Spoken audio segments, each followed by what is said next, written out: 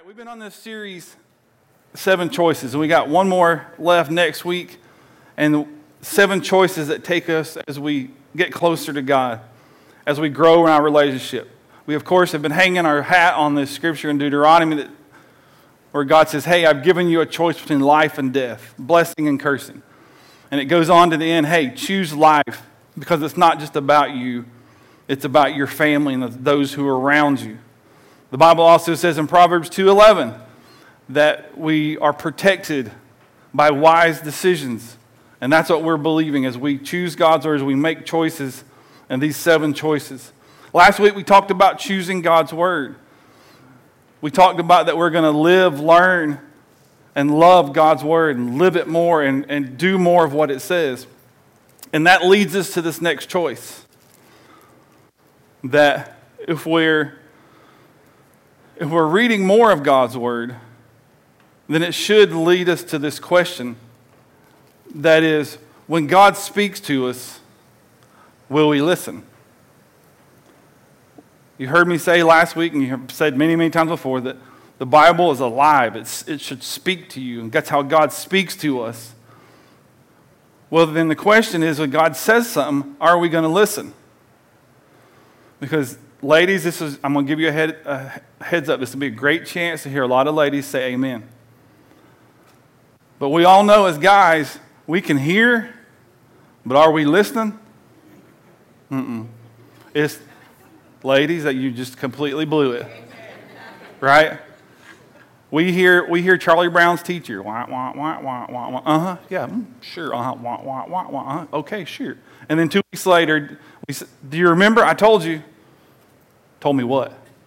No, you didn't. And if you're like me and Melanie tells me like the time, date, and exactly her words because she has that kind of memory. See, there's a difference between hearing and listening. So if God speaks to us, will we listen? That's certainly a life-changing step for us is to pray, to talk to God, to have a conversation with God. But when you talk in a conversation, there should be some talking and there should be some what? Some listening. So you're not only talking, you're listening. And here's the thing. We just sang the song. He's the same God. God spoke back then, and guess what? He still talks today. He still has conversations with us today. You know, the world will tell you this, and some of us even don't have issues in believing it. They'll tell you, oh, it's perfectly normal for you to go see a palm reader or some lady that talks to spirits and predicts your future. Oh, that's normal. You can do that. But I heard this quote on a news show a few years back, and this news anchor said this, that a person praying to Jesus is one thing. If Jesus talks back, and then she paused, said, that's called mental illness. What? So that's the equivalent of only one person ever be allowed to talk in a conversation. And we know God's a God of relationship. He wants to know us. Well, why would we pray to him and him just go, well, I'm not going to answer him? He's not looking at caller ID and going, there's Keith. Yeah, I really want to talk to him.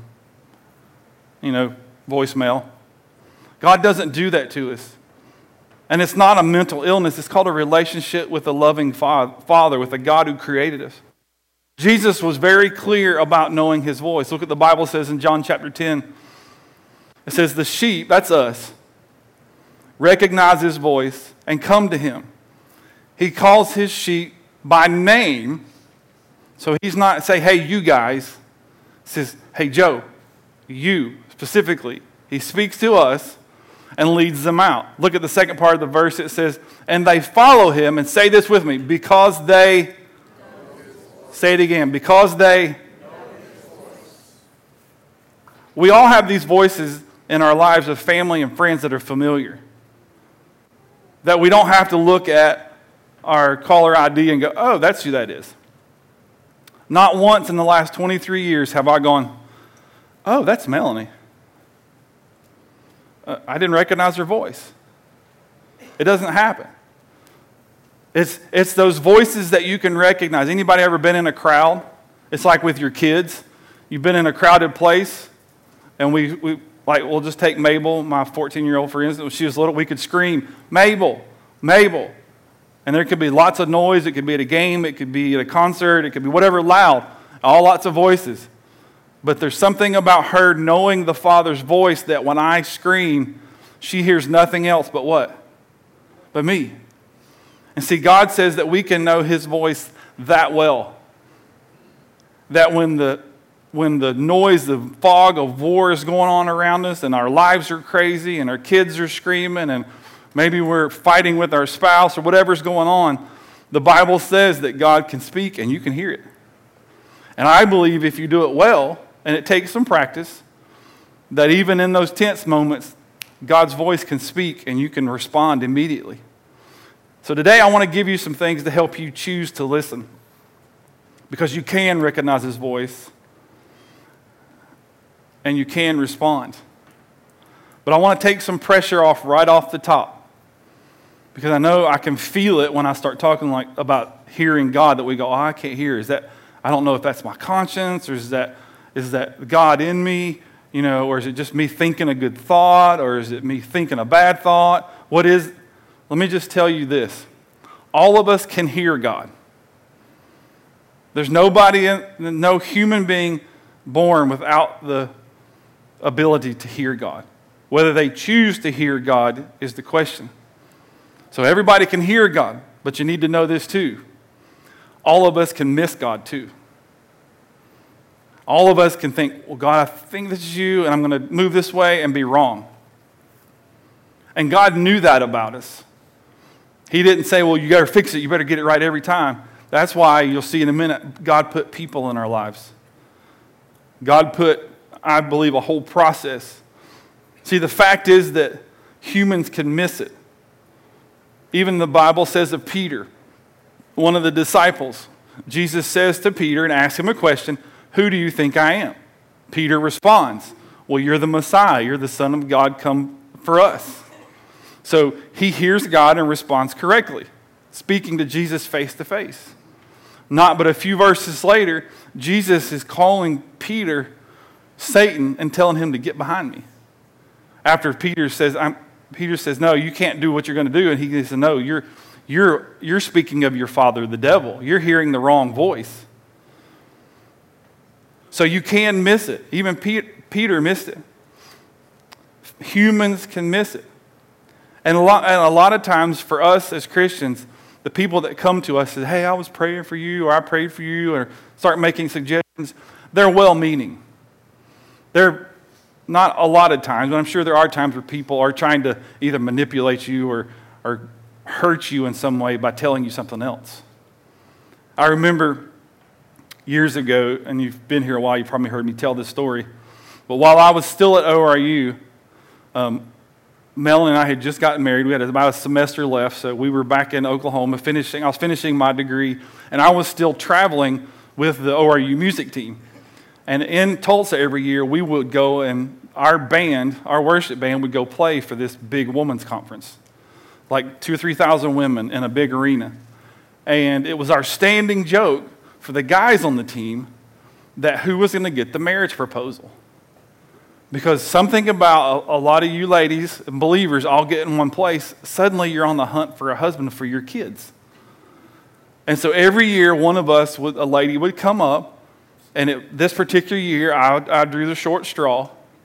So after service, this lady comes up, she's boo-hooing, she could tell she was sincere. She had been impacted by God, just in the service.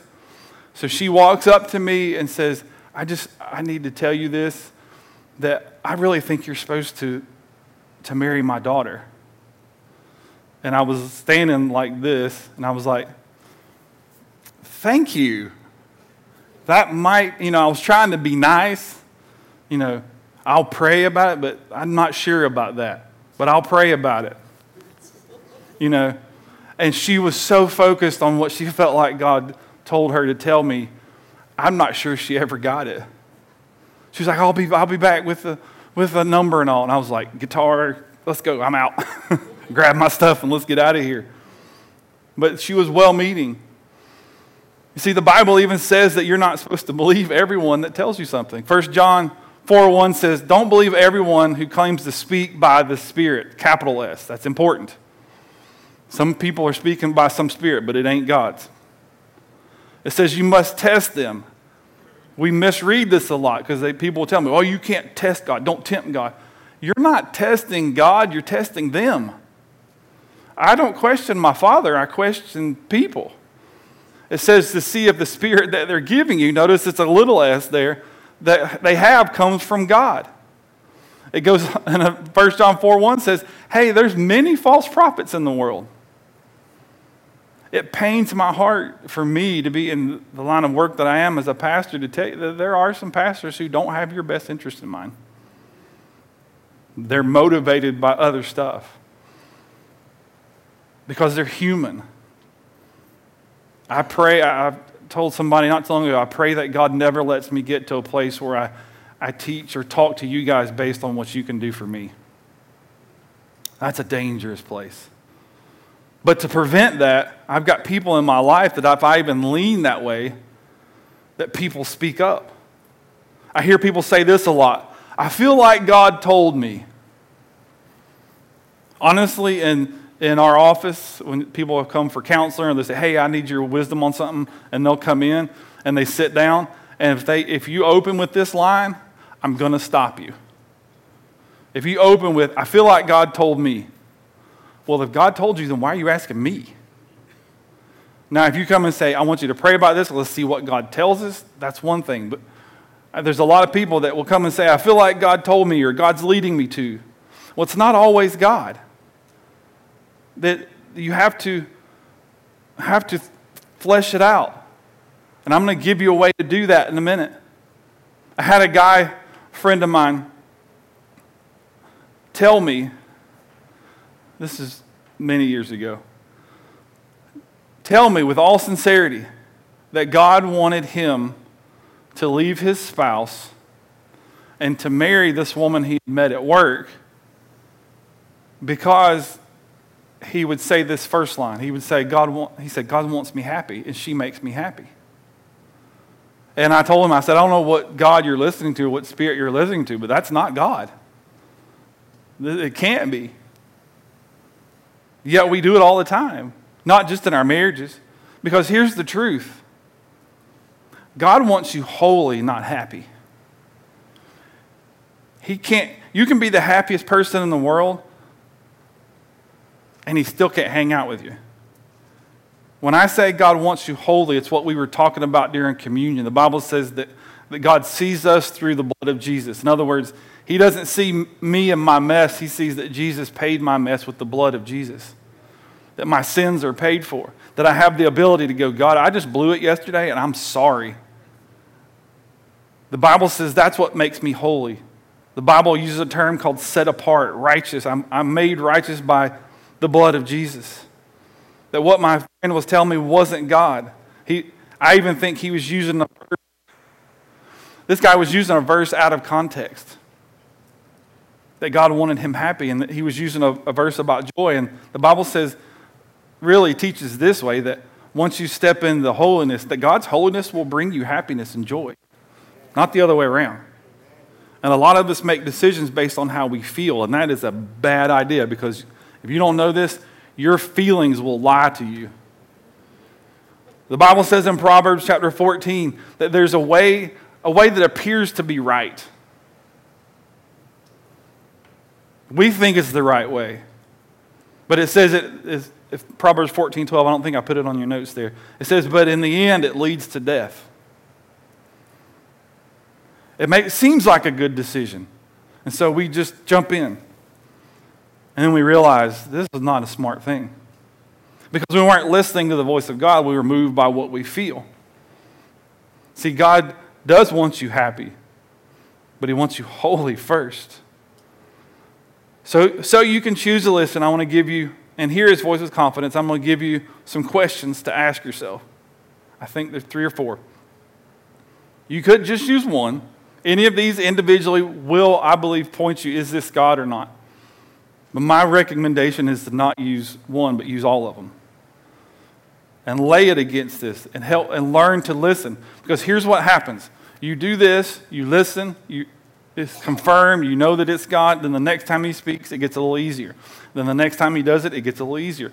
Then when it's intense, when it's a hard decision, sometimes we do have to make quick decisions, then you can know that you've heard God because you know what he sounds like. It's just like hearing your spouse's or your mom or your dad or somebody's voice that you're familiar with. You can respond to it immediately. So the first question you ask yourself is this: does it line up with the Word? Does it line up with the Bible? You would be surprised how many people make life-altering decisions that they say God led them, God told them, and it's based on what they're deciding. What they're deciding is not God. Not even close. And we're making decisions. And God said, listen, if you'll just base it off my word when you choose, because this is the truth, God's voice will never contradict his word. You can take, and I'm not going to dive into it today. If you want to talk about it, we will. Take any of the big topics on the news today when the news starts. God talks about all of that in the Bible. And people will say, oh, well, we think maybe God's evolving with the times. No, that can't happen. 2 Peter says this, that we also have a more sure word of prophecy. In other words, if you read it and God says it in his word, that's for certain. It's not changing. And if somebody is telling you something that's not lining up with the Bible, then it's just not the Bible. It's just not God. 2 Timothy teaches us this, that all Scripture is God-breathed, used for teaching, rebuking, correcting, and training in righteousness. Again, well, maybe God's changing with the times. He's broadening his thinking. Well, one, that can't happen. If you were here last week, I told you several things God can't do. God can't have a new idea because the Bible says he's already thought of everything. Numbers in the Old Testament tells us this, that God is not a man, so he does not lie. He's not human, so he doesn't change his mind. He's not changing who he is, becoming something else. He's not morphing to the time. Our world tells us that we need to bring God down to our level and then make everybody feel even. But the Bible says that we need to do just the opposite and we rise to his standard.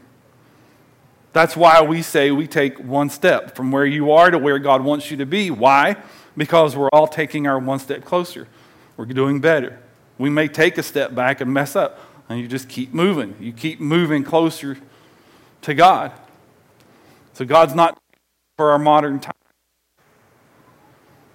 You can't take one verse out of context.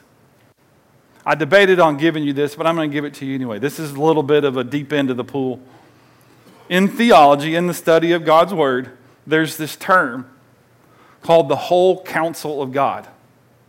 In other words, what does God say about it from beginning to end? What does he feel about this topic? What is he telling me to do?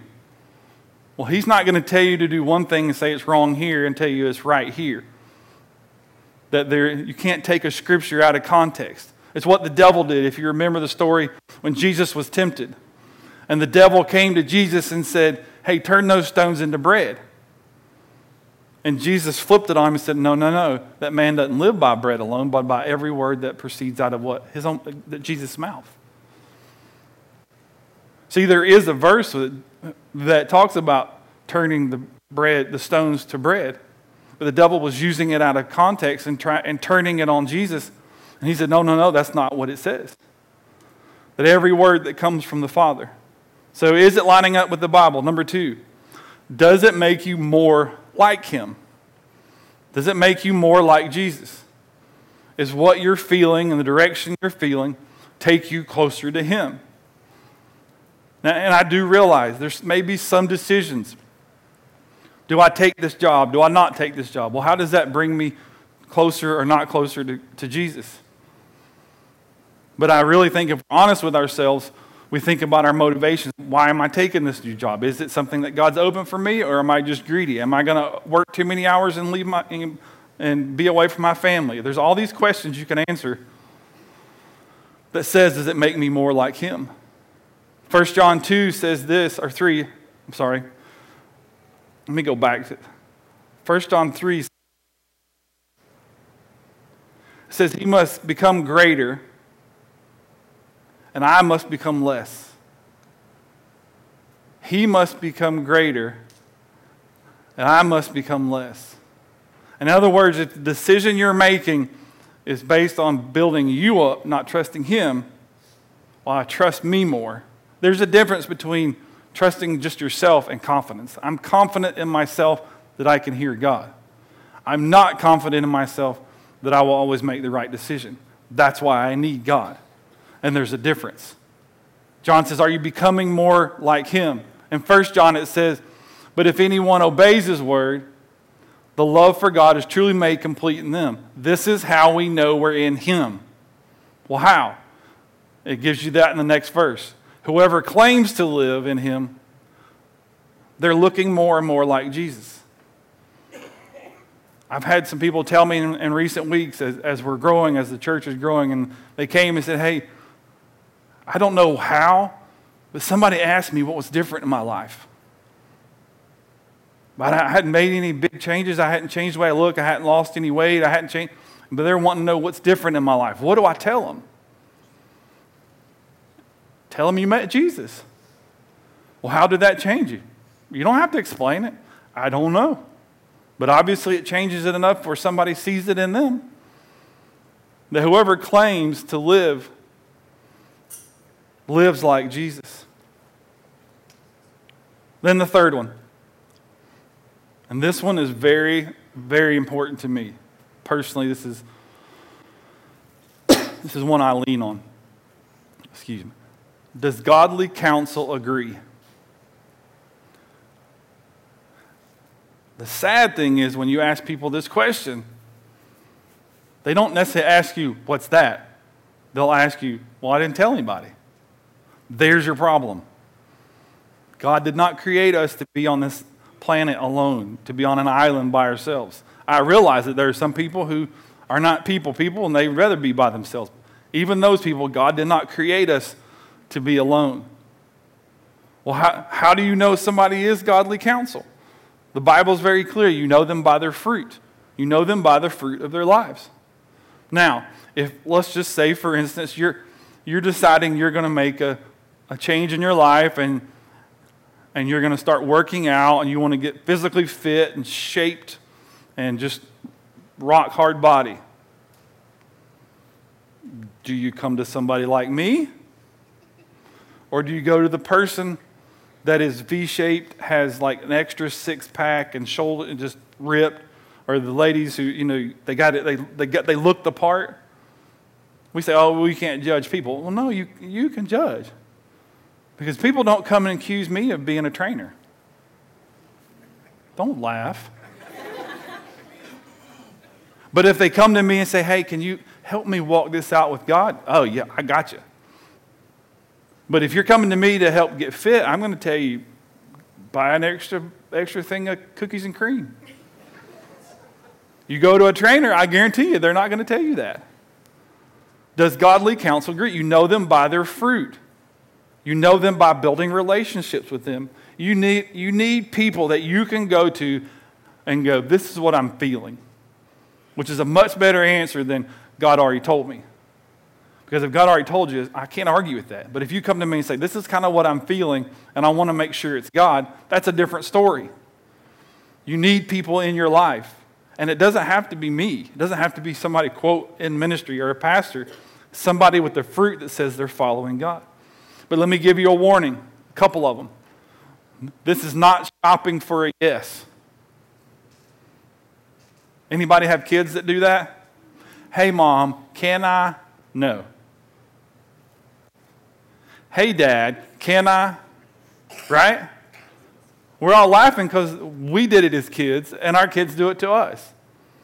Just yesterday, Melanie and I were working around the house. Emma came in and asked me for something, and I said, oh, yeah, sure, go ahead. And then Melanie came and said, well, why'd you give her that? I just told her no. And Emma's standing there in the corner grinning like, I got you. But see, we do that with God. Okay, well, this is what I feel like God's telling me. I don't like that answer. This is what I feel like God's telling me. You're closer, but I don't like that answer either. This is what I feel like God's telling me. Yes, you should do that. Yes, I like your answer. If you're shopping for a yes, this doesn't work. Why? Because you need to be able, the second thing is you need to be able to and willing to hear a no. In my life as a Christian, I'll be 49 in November. And I can remember twice, and the second time in my life that I knew I had begun to understand what it means to be a man under authority. That I had made a decision to go a particular direction in my life, and I had a guy that I trust come to me and say, hey, I was praying for you, and God said, whatever you're about to do, you need to not do that, and you need to do this. Without hesitation, I obeyed. Okay, God. And that was my decision to go to ORU, which led me to Melanie, which brought me back here. I had already made a decision, I'm not going. And a guy that I trust walked in to me, not knowing what I was thinking about, and said, you need to go do what you were supposed to do, not do this. And told me no. The third thing, there's a difference between godly and good. There are a lot of good people in this world. There are a lot of people who are good, but that does not make them godly. Who are nice, people who maybe are just very sweet, tender people. But without Jesus, they're just sweet, tender people. There's a difference between godly and good. You need somebody who knows His Word, knows God, and knows you. Proverbs 12 tells us that the way of a fool seems right to them, but the wise, let somebody tell them no. Let somebody tell them, hey, don't stick that fork in the electrical outlet. I know you think it's wise, but it's going to do what? It's going to hurt. And God, I think God does this to us every day in life. Lean this way, go this way, don't do this. If we just learn to listen, and we don't, and then we wonder why we have all these injuries in life. A friend of mine dealt with an issue for years. And every time he would come back to me and say, hey, I'm dealing with this again. And I finally told him, listen, last time I gave you advice, you just did the opposite of it. Then you come back to me and say, I did it again. And then I give you advice. And we just keep going around. And I finally said, don't come back unless you're going to listen, because the problem is you don't want to hear no. About 3 weeks later, he called me and said, I don't know what changed, but I suddenly hear and understand no. And now I have peace. And now I realize that I'm the issue. That learning the word no changed his life and led him to our last one. And that's this, is that do I have peace? Now, you need to understand this. Peace is different from not understanding. Ushers, you guys can do your thing. Peace is God's presence in my life. I understand He'll take care of everything. A lot of us say, well, I don't have peace unless I understand. There is nothing in the Bible that says that you have to understand how Jesus works and how God, the complexities of God to be saved. It just says you have to believe it in your heart, confess it with your mouth, that Jesus came and died for you, was raised again, and is seated at the right hand of the Father. That's it. You just have to know it. The Bible does say very clearly He will give you understanding, but it doesn't say you have to know it to have peace. Peace is that feeling when nothing else makes sense, but you can still breathe easy. Paul writes this in Philippians. He says, don't worry about anything. Instead, do what? Pray. Now let me interject this right here for some of you. Don't overthink prayer. Prayer is simply having a conversation with Daddy. And I've said this before, and it's funny. We go to lunch today. Pick any one of you. We go sit at lunch. We go into, let's just say, Toledo's. We go sit down at Toledo's. Everybody looks at me to pray. So I point it back at you. No, you pray. Being a good Southern gentleman, everybody takes off their hat. And one of us, Georgia, redneck, Southerners, long drawn-out accent, suddenly we start speaking the Queen's proper English. Right? Oh, our Heavenly Father who art above everything, you know. And I asked a friend one time, I was like, why do you do that? It would be like me going home and suddenly breaking into an Australian accent. Melanie would look at me like, what are you doing? Yet we do that with God. That you want to have peace? Talk to Him just like you would anybody else. Talk to Him as the guy who knows what's going on in your life, who knows how you're hurting, who knows that you need peace. It says, don't worry about anything except pray. Instead, pray about everything. Look what the verse says. Then you will experience God's peace.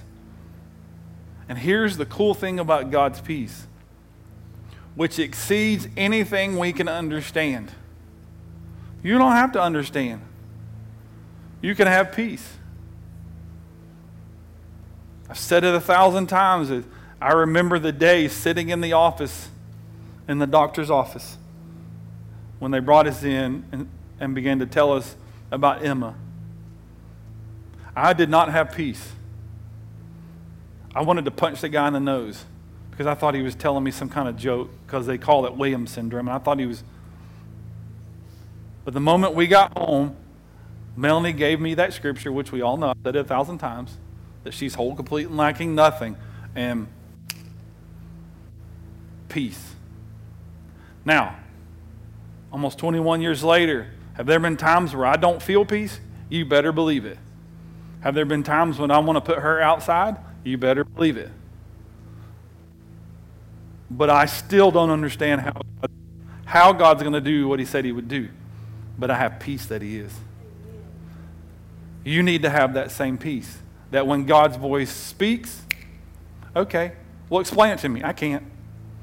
Well, how's God going to heal her? I don't know. What's it going to look like? I don't know. Where's it coming from? I don't know. Well, how you know? I'll just know. Well, who's going to tell you? I don't know. That's okay. It doesn't change my confidence that we heard the voice of God. He finishes with this. You bow your head and close your eyes. He says in verse 9, into practice everything you've learned from me, then the God of peace will be with you. There are some of you this morning that you need God's peace. You need God to show up in a mighty way because you're pulling your hair out, you're driving yourself nuts.